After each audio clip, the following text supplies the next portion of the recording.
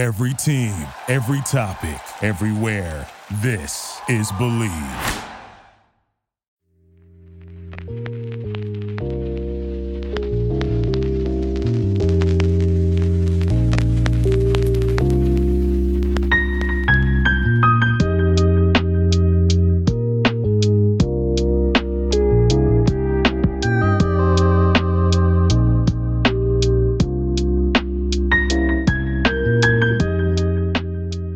Greetings and welcome to the Believe Knicks podcast. I'm Matthew Miranda, joined as always by Stacey Patton. This is a brief fitted in between holidays episode, and there's really only one thing worth fitting into this episode right now in the world of the Knicks, I think, and that is the curious case of Tom Thibodeau pulling Immanuel Quickley in the fourth quarter late last night in the loss to OKC, replacing Quickley, who was having a very nice game on multiple levels, with RJ Barrett, who was not. I think this it's like skipping a rock across. Like, there's so many ripples from this, like from any discussion of Thibodeau, from Quickley's situation specifically, from larger ramifications of the season and the franchise. So let's get into it. Stacey, what's the first thing that you want to get into on this story? Yeah, so I'll say this, like, it's a weird trend of late. Even when IQ came off the bench for Elfrid Payton, he closed a lot of games. That was one of the, probably more games than he didn't close, right? And then they had Derrick Rose, and then it would be kind of a thing. But Elfrid Payton never closed that season, especially after they got Rose.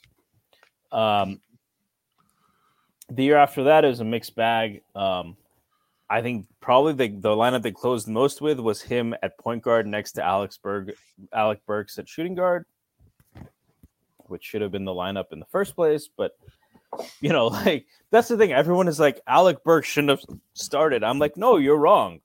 Alec Burks should have started shooting guard next to IQ and have Fournier come off the bench.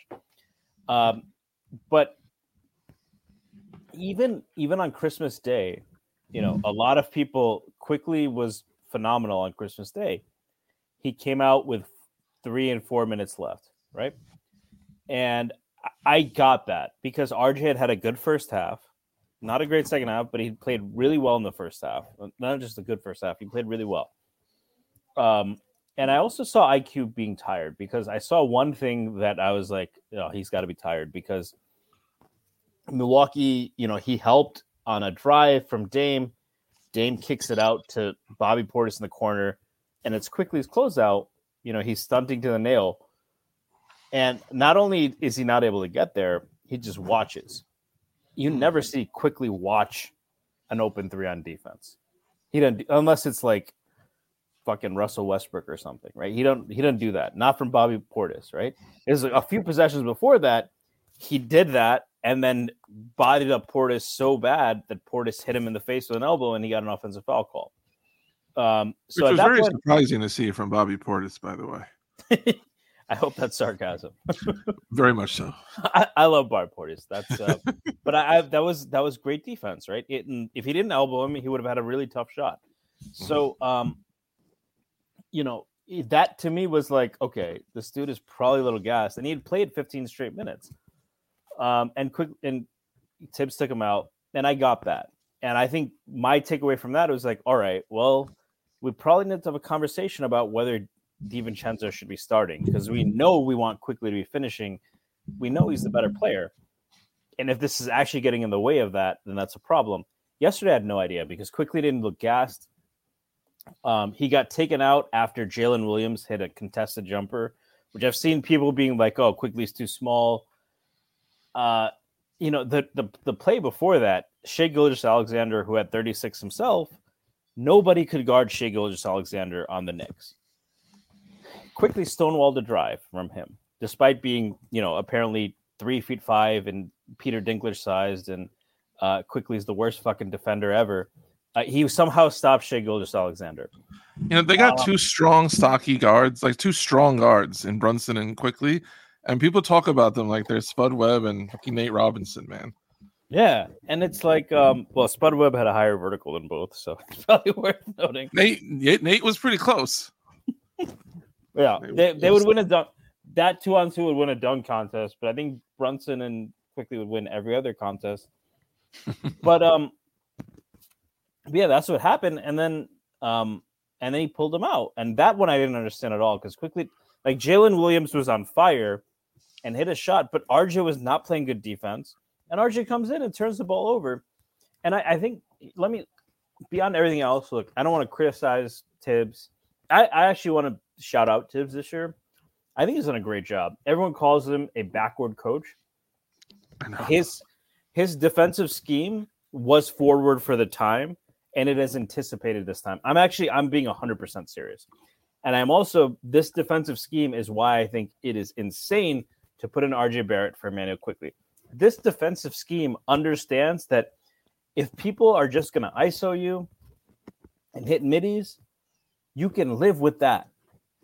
Unless it's literally a little kid against Kobe Bryant, most NBA matchups are going to be like, ISO ain't the greatest idea. If that's all you have, you cannot build the whole plane out of ISOs. That's what Thibs' defense is built on. It is built on the idea that that's not the most important thing. It's about helping. It's about anticipating. It's about the things that Quickley is amazing at. And it always happens. This always happens where last year in the playoffs, by the way, IQ was dog shit in the playoffs last year. The Knicks were still 8 points better with him on the floor per 100 possessions than with him off. And they were way worse on offense. So that entire difference was from defense. Part of that is the bench, but the Cavs were staggering Garland and Mitchell. Mm-hmm. He's still defending one of those.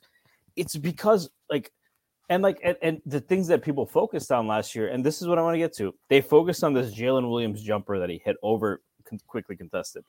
Last year, I saw 1,000 tweets. Look, Lowry just bodied Quickley twice. I was like, that's the thing, though, right? If Eric Spoelstra would never tell Kyle Lowry, "Oh, if you have Quickley on you, we're just going to post you up every time." No, you cannot build the whole plane out of Kyle Lowry post-ups. Nobody wants to do that. And Quickley is not so bad that that becomes a viable option. Can you get him once or twice? Yeah. The much bigger issue is what happens when you have to recover to a shooter and you have to help on a drive. And by far, there's one guy who's best at that on this team. That's not a knock on Josh Hart, who is great at that himself. That's not a knock on Dante DiVincenzo, who's very good at that himself. Not a knock on Grimes, who's pretty good too. But they keep, the times when Quickley looks small just sticks in these people's minds. And it's been 4 fucking years. His lowest on-off was his rookie year when he had a +8 on-off. On average, they are double digits points per 100 possessions better with him on the floor. Per 100 possessions, he and Josh Hart are the guys who fit extremely well next to Randall and Brunson, which by anyone's accounts are the 2 best players. So I'm not killing Thibs for this. I am saying it is past the point of insanity that Quickley needs clarity minutes a game. And even if you don't think he's that good, maybe people didn't think Andre Iguodala was that good. Maybe people didn't think Andrew Bogut was that good. Or maybe people didn't think Sean Livingston was that good. They still got minutes because they accentuated the guys they played with. And those guys were the priority. And that's more than anything else what Quickley does on both ends. And it's just that's what's frustrating about this. And RJ was bad, and we can talk about that as well. But yeah, those are my thoughts on that. Yeah, I just want to say, with the game, this hurts me a little specifically because Jalen Williams was for 8 minutes a Knick. When they were making all the draft night moves in 2020. Oh God, what was it? It's 2022. It was the year they got Brunson. So yeah, so they were making moves to clear some cap space to get Brunson. Jalen Williams for 8 minutes was a Knick, and I was very excited about Jalen Williams from what I had read about him that year in scouting reports, and then he was I thought he was oh, this is the guy who's gonna this guy will replace RJ. This guy. The point being just that Jalen Williams was having a night last night, a very nice night. It was not I don't even think RJ Anunoby was gonna stop Jalen Williams on that play that Quickley couldn't stop him on. He was having a good night.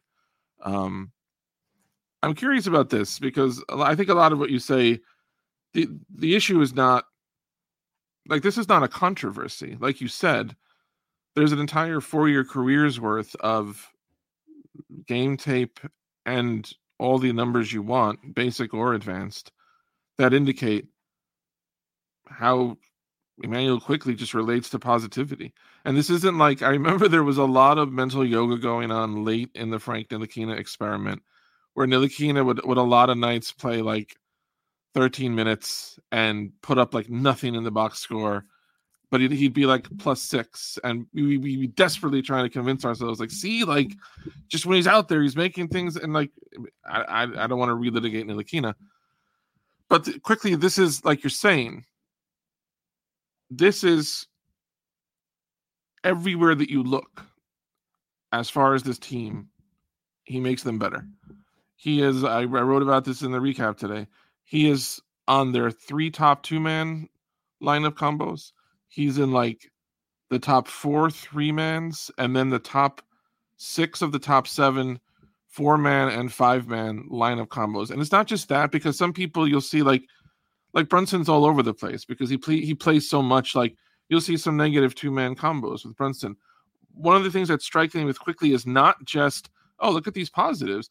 Like there's also a lack of negatives. Like, so the point of this, I don't want to get worked up about it, because my point very specifically is there's no question that like there's a world of obvious evidence that Immanuel Quickley, with Mitchell Robinson in particular being out hurt, I think should be getting the 3rd most minutes on this team behind Brunson and Randall in whatever combination.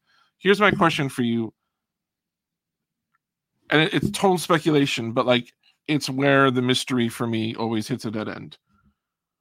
We know that Tom Thibodeau like is an intelligent, successful NBA coach. We've seen over 4 years with the Knicks like a lot of like reasons to understand like this person is a really great basketball coach. He has access to probably even more of these same numbers and information that we do. He's not a spiteful person. He loves to win. I'm asking you to speculate because I keep getting stuck here. How do we end up in a place where this person is clearly seeming to go against not only evidence, but is specifically going against evidence that seems to point at the result that everything that they appear to be about is about? So I'll go with first the more pro Thibs response, and then the less pro Thibs response. So I tried this today. I said, if we started Immanuel Quickley, could we get him to 30 minutes? Here is one issue.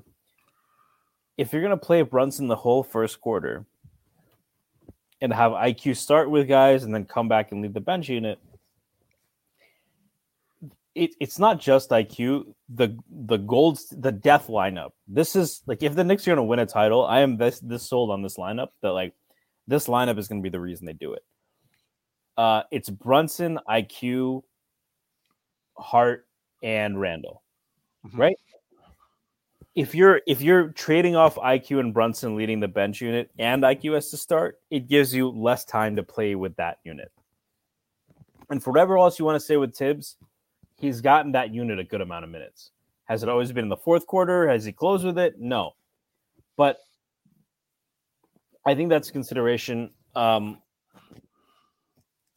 also think it's tough. You know, he's got a lot of guards.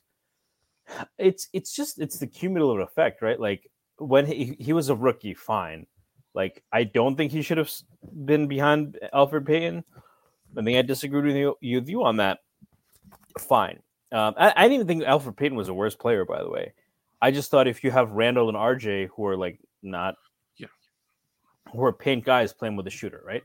The next year, I loved Alec Burks. I'm sad we got rid of him. I would trade for him right now if we could trade Fournier for Burks. You know, like I would do that. But that would be a really, really, really sad thing for Evan Fournier. I just have to say, going to Detroit, yeah. On top of everything, if it all ends with him in Detroit on the worst team ever, I probably have not playing. I have a silver lining. He's Algerian, and Detroit has the best Arabic food in the United States. So that would be. If you are listening, Evan Fournier, get that agent on the phone and get Alex Burks back. They got falafel. I can tell them all the great falafel places, all the great shawarma places. No, I'm not kidding. I have, yeah. So, and then third year, until Brunson got hurt, he got minutes. So it's really a cumulative accumulation. Sorry, English teacher. I did not construct that one well. But, it's just right now, it's just very simple. And I think Thibs will get it because he gets simple things. I think IQ is going to start over Dante DiVincenzo. I don't think RJ is going to go to the bench. I don't think he hates IQ. I think it is I think he wants IQ to run the bench is a real thing. And then he feels like if he starts Brunson with IQ and either IQ goes to the bench, if IQ goes to the bench, then he doesn't get enough time with Brunson, IQ, and Hart. I think those are things that are coming to play. Like Vivek from the strict court actually brought up a good point. Like, what if you made Brunson the guy who plays with the bench, right? If you're starting both of them. Yeah. And by the way, IQ and Randall together have been really good, even without Brunson. Mm-hmm. Right? So they are capable of being good together without Brunson. Maybe you take Brunson out at the 6-minute mark. You bring him in for the second quarter to lead the bench unit.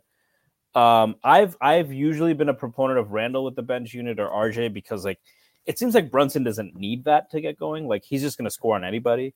Randall and RJ, I think, benefit from playing bench. Like Randall can score on anyone, but against bench units, he's unstoppable. Brunson, it seems it's more agnostic to that. But getting back to your original question, I don't think he has anything against them. It's just he has his ways, and he just doesn't change very quickly. No pun intended. But I think he's going to have to, and I think I also do think Thibs is getting fed up with RJ. But I think what pisses me off the most, I'm honestly tired of people just looking like. I saw someone post today, DeJounte Murray is a bigger, stronger, better Immanuel Quickley. It was just so insane. And I didn't realize how insane it was until I looked at it. The Hawks are better with DeJounte Murray off the court than on the court on both offense and defense. They're better with him off the court on defense than offense. But then I was like, well, he plays his minutes with Trae. So when the Hawks play with Trae Young and DeJounte Murray off, they're not only better than the reverse of that, where DeJounte Murray plays with Trae Young off, they are also better than that when with Trae Young plays with DeJounte Murray. That implies that Trae Young might actually be better at defense than DeJounte Murray. And even if you don't believe that, there's no fucking way he's better than a guy who's been every time he's on versus off. It's a 10-point difference on defensive rating on a team that already always has good defenders. He's that impactful. Do not tell me that DeJounte Murray is that. But he's bigger. And you know that Thibs would do the same thing because he's bigger and stronger. And Thibs of all guys should know that because his scheme is a very high level conceptual scheme. It favors who has been great in Thibs' scheme. Taj Gibson is a 6'9" dude with, even in his prime, solid athleticism. He was a work hard dude. He was an elite defender. Joakim Noah was 6'10" on a good day. Long arms, pretty quick, great. He wasn't Shaquille O'Neal. He was a defensive player of the year level. These are all smart guys who know where to be. Guys like Jimmy Butler. Jimmy's a different. He really is that talented. But I'm talking about guys that were. Jimmy is where the. But even as a superstar, Jimmy Butler is not astonishing athleticism or just. I mean, there's a quality to him that I think is similar to the other players that you're citing. Where they're all incredibly cerebral players. Yeah, and that's what IQ has. That's what DDV has. That's what the front office seems to get because they've been getting guys for Thibs' scheme. They seem to be, and he's playing RJ, who has been good on defense, but he doesn't get it the same way. You know what I mean? He's not going to play above the scheme. The plays you see IQ make, or Dante make, or Hart make, they are 2 steps ahead of the scheme. They're not. This is what I'm supposed to do. This is what the scheme is supposed to take care of, and this. The offense's play made that moot, so I have to cover it to execute what we actually wanted to do this way, right? And And so, but I mean, Quickley's just like, you talk about everybody has to sacrifice. There's only one guy sacrificing right now. And coincidentally, the year before he gets paid. So there's a lot of reasons people are pissed. Yeah, I hadn't realized until I did a little diving into numbers today. Again, and that, it's not one thing. It's not the numbers. It's not the eye test. Like it's literally everything. There's when I was seeing today how Quickley is playing. First, just the abstract sense that you watched Immanuel Quickley have the year that he had last year. If you could go back in time and tell yourself in May that the Knicks would make almost no moves of consequence in terms of they're not shaking up the roster. They got rid of one guy and they brought in a guy who's playing a little bit more than that guy did.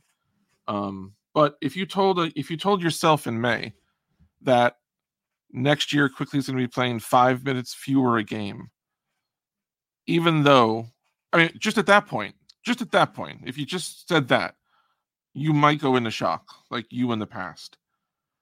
The aneurysm comes when you're then told, well, he's shooting better from 2 than he ever has. He's shooting better from 3 than he ever has.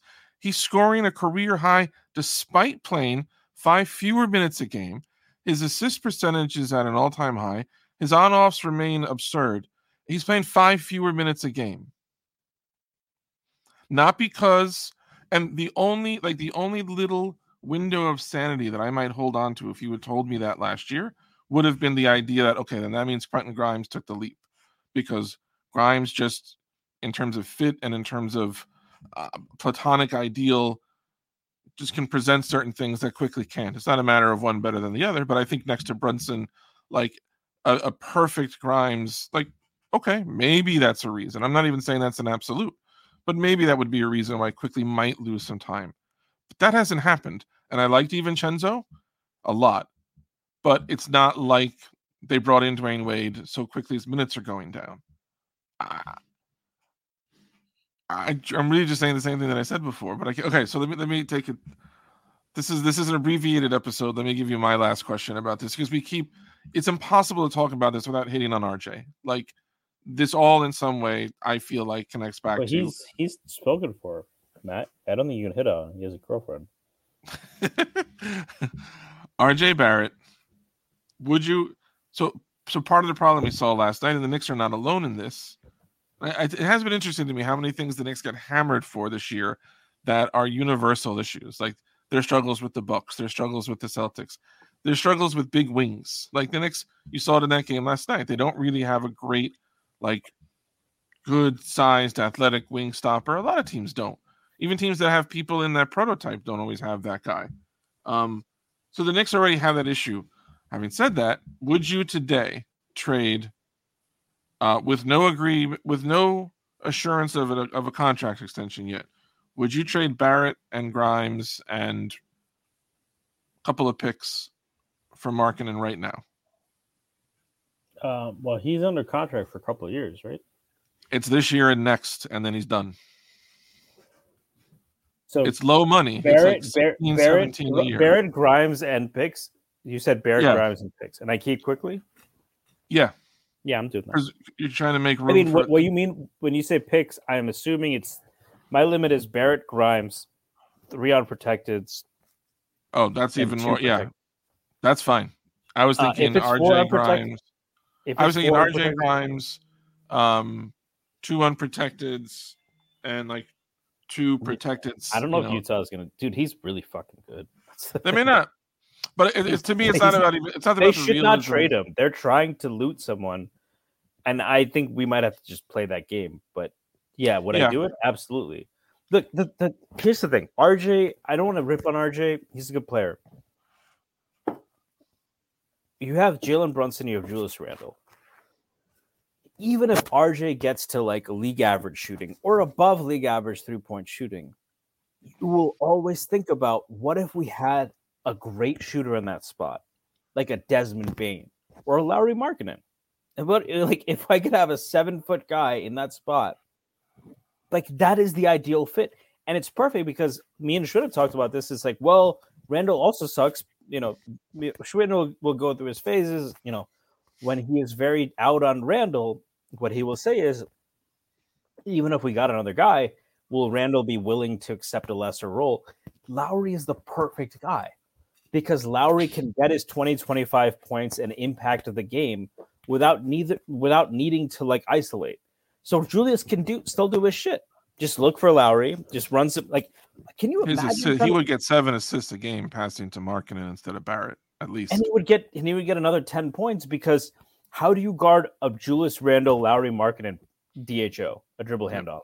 Yep. Like 2 defenders have to go to Lowry, and then Randle has an easy walk to the rim, or 2 defenders have to deal with this fucking and like whatever else. Like I have to say this, like because you've been the more pro Randle guy. I do have to laugh when it's like even when we had Melo, we never had this kind of like a 6 like or Ewing. I've watched Ewing play. Ewing was he was not a finesse center, he's a power center, but we just have this dude who can do whatever he wants when he's got it going. Randall. It's different from even Melo or Ewing. Like him and Lowry would be, and like Lowry could do that without making it feel like Randall is like they would both kind of honestly they would all 3 of them would be the one option, right? Like Brunson is going to be the guy running the show, but all 3 of them would be getting 20 plus, or that would be the plan, right? So he's also like that would be a better fit than I think if you brought a guy like Donovan Mitchell, because that would I think lend itself more to a take turns type thing. So like this is I think the ideal guy you want is a guy who can defend, which I think Lowry is actually pretty underrated on defense. He's got length and size, who is a really good shooter, and who doesn't need the ball to be effective. That last qualifier is really hard to find, and Lowry gives you that while still being a star. I do that. The Quickley is the only guy I'd hold out, but if it reduced the price in picks, I might do that too. So when I watch the games, there are moments where like this happens every year, and it always seems to happen with RJ. There's a game, there's a run where they're really, really, really starting to click. Whether they're coming from behind or whether they're trying to take the lead, there's invariably at multiple points in a season, there comes a moment where they're on a break and it kicks out to RJ on the side for a 3. And if this 3 goes in, like you can literally see it as like the pebble that starts the boulder that's going to roll downhill, and the shot never goes in. And this isn't just RJ. Like I'm over the years, like when you watch teams that win, like they always seem to have that moment where they need that basket, they get that basket. And when you're not a team that wins, you don't get that basket. And when you're a good team, like you get it sometimes, but like you don't always. It feels like we don't get it, right? Even Brunson misses those. It feels like for us. But whenever it's always. I'm starting to feel like RJ is that guy. Like not making any prophecies about his career in general, but just starting to feel like. But I mean, even beyond that, right, Matt? If we don't have a good shooter in that position next to Brunson and Randall, what are we doing, right? I mean, do you think it's worth it to have a guy there who isn't a good shooter, unless he's like Draymond on defense or something? No, I've thought. Since they drafted Barrett, I thought Barrett and Randall were ultimately redundant, and that one would have to go. I think Barrett and Hart are redundant. I don't think you can have Mitch, Randall, particularly a Randall who's now re-exploring mostly in the paint and the mid-range. Brunson's brilliant. By the way, I want to commend him for that because he's it is kind of a. I'll say this, like to like some of the frustration with Barrett is Quickley came into the league. Quickley was a skinny guard who was off the ball and he was a spot-up guy, and he never pressured the rim. Figured out how to pressure the rim. He wasn't a true point guard. Figured out how to pass the ball. Figured out how to take more pull-ups. Figured out how to be an elite defender, right? Randall has reinvented himself every year, right?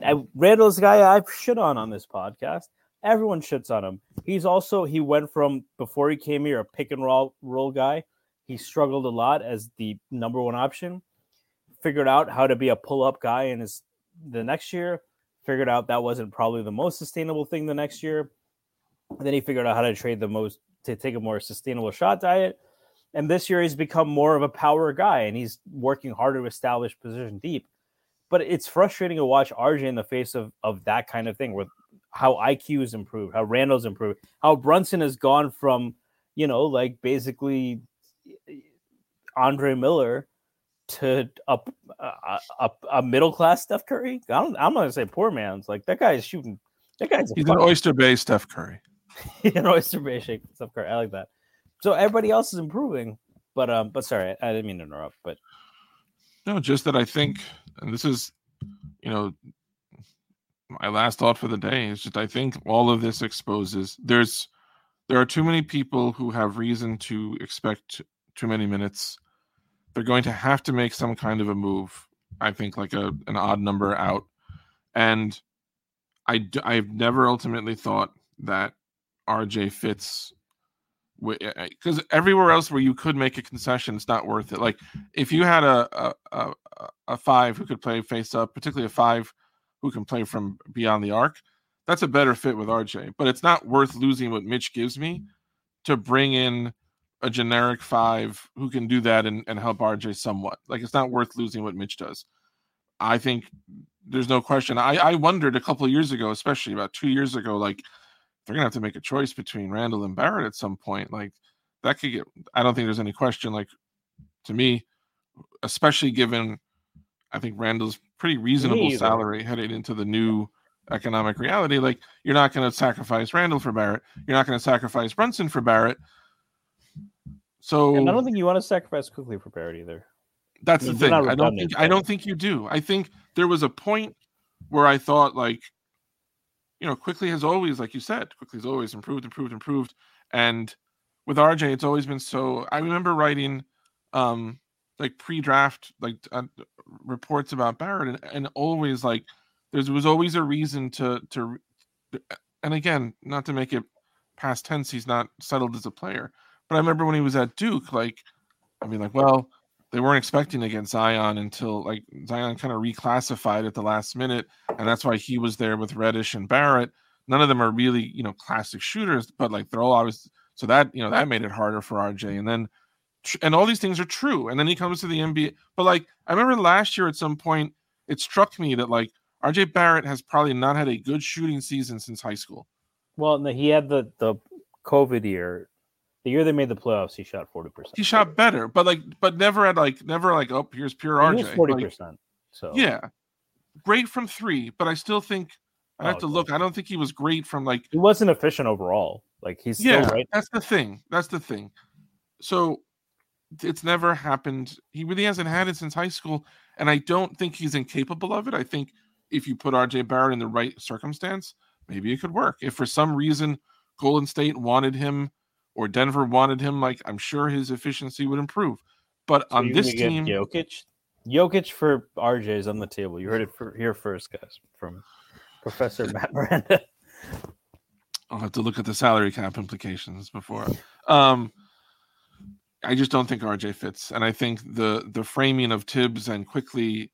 Not that I was beyond focusing on it for the recap, but I think ultimately. I made a comparison of this to a murder mystery, and I think Quickley and Thibodeau are like the two leading suspects, and the twist at the end is like it's not either one of them. This is about RJ, and this team has to make a move to open up space for Quickley, who deserves it more, and who is more important to their success. It's not just that Quickley, Brunson, Quickley, Brunson, Hart, Randall lineup. It's not just good. It is an NBA Finals type of lineup. You know what I mean? They're blowing teams out of the water by 20 points per 100 possessions. Mm-hmm. It's unprecedented. And it makes sense. Like, they all play, but like this to me is like that Golden State Warriors death lineup, right? This to me, you got your Steph Curry and you got your Klay Thompson. You have your top two guys, and then Iguodala and Draymond are your Quickley and Hart who fill those gaps in. And that was what a beautiful lineup that was. But it functions the same way. It creates that ball movement, but you still have your star player and Brunson. I'm not saying Brunson is as good as Steph Curry. He's doing a pretty fucking good impression this year, by the way. But Oyster Bay. I think he's better than Oyster Bay Steph Curry. He's like Wes Hempstead. We'll give him Wes Hempstead. Well, he's shooting 46% from three, man. Like, I know. He's just shooting a couple attempts less than Steph does, but like, if he wanted to shoot more, he could. So it's like that's what like those guys, and you're gonna have to pay Quickley, and you've already paid Hart. Those are the guys who accentuate, and like if you want to say Randall isn't the guy, fine, but that's separate. And I don't know how many guys you bring in that RJ is just magically a better fit next to. Maybe if it's RJ, Brunson, and Markkanen, fine. But I think Quickley and Hart are just players who fit intrinsically well with any kind of star player because they can play off ball, but also they can create for themselves and get those guys, and draw attention for themselves, right? So. And I think, again, if you keep thinking out the chess of it, like another addition by subtraction, if you do move on from RJ, is it opens up more minutes for Hart to play in the kind of lineups that maximize the player that he is. Hart can have a very wide range depending on who you play him with, like what kind of an impact he's having. But like if RJ is out and Quickley is there more, and Randall and Brunson are playing there most of the game, then Josh Hart's going to play a lot of minutes in situations where he can be like max Josh Hart, which is a really nice player. So we will see where the drama turns next on Thursday. Wait, today's Thursday. Is today Thursday? Yeah. Friday, the Knicks are in Orlando. Saturday, the Knicks are in Indiana. At some point, the Knicks will make up the 83 extra road games that they have played than home games, but I don't know when. That's still going to be a while. But 2 big games for them. We'll see how that goes, and we'll certainly have thoughts at some point during that. We will talk to you all then. Peace, everybody.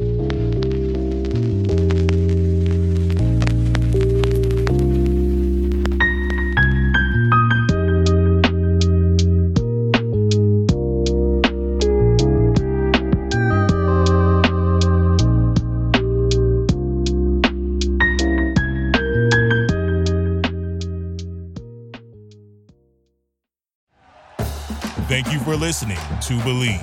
You can show support to your host by subscribing to the show and giving us a 5-star rating on your preferred platform.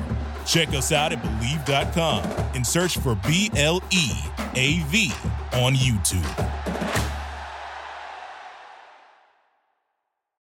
For the ones who work hard to ensure their crew can always go the extra mile, and the ones who get in early so everyone can go home on time, there's Grainger, offering professional-grade supplies backed by product experts so you can quickly and easily find what you need. Plus, you can count on access to a committed team ready to go the extra mile for you. Call, click Grainger.com, or just stop by. Grainger, for the ones who get it done.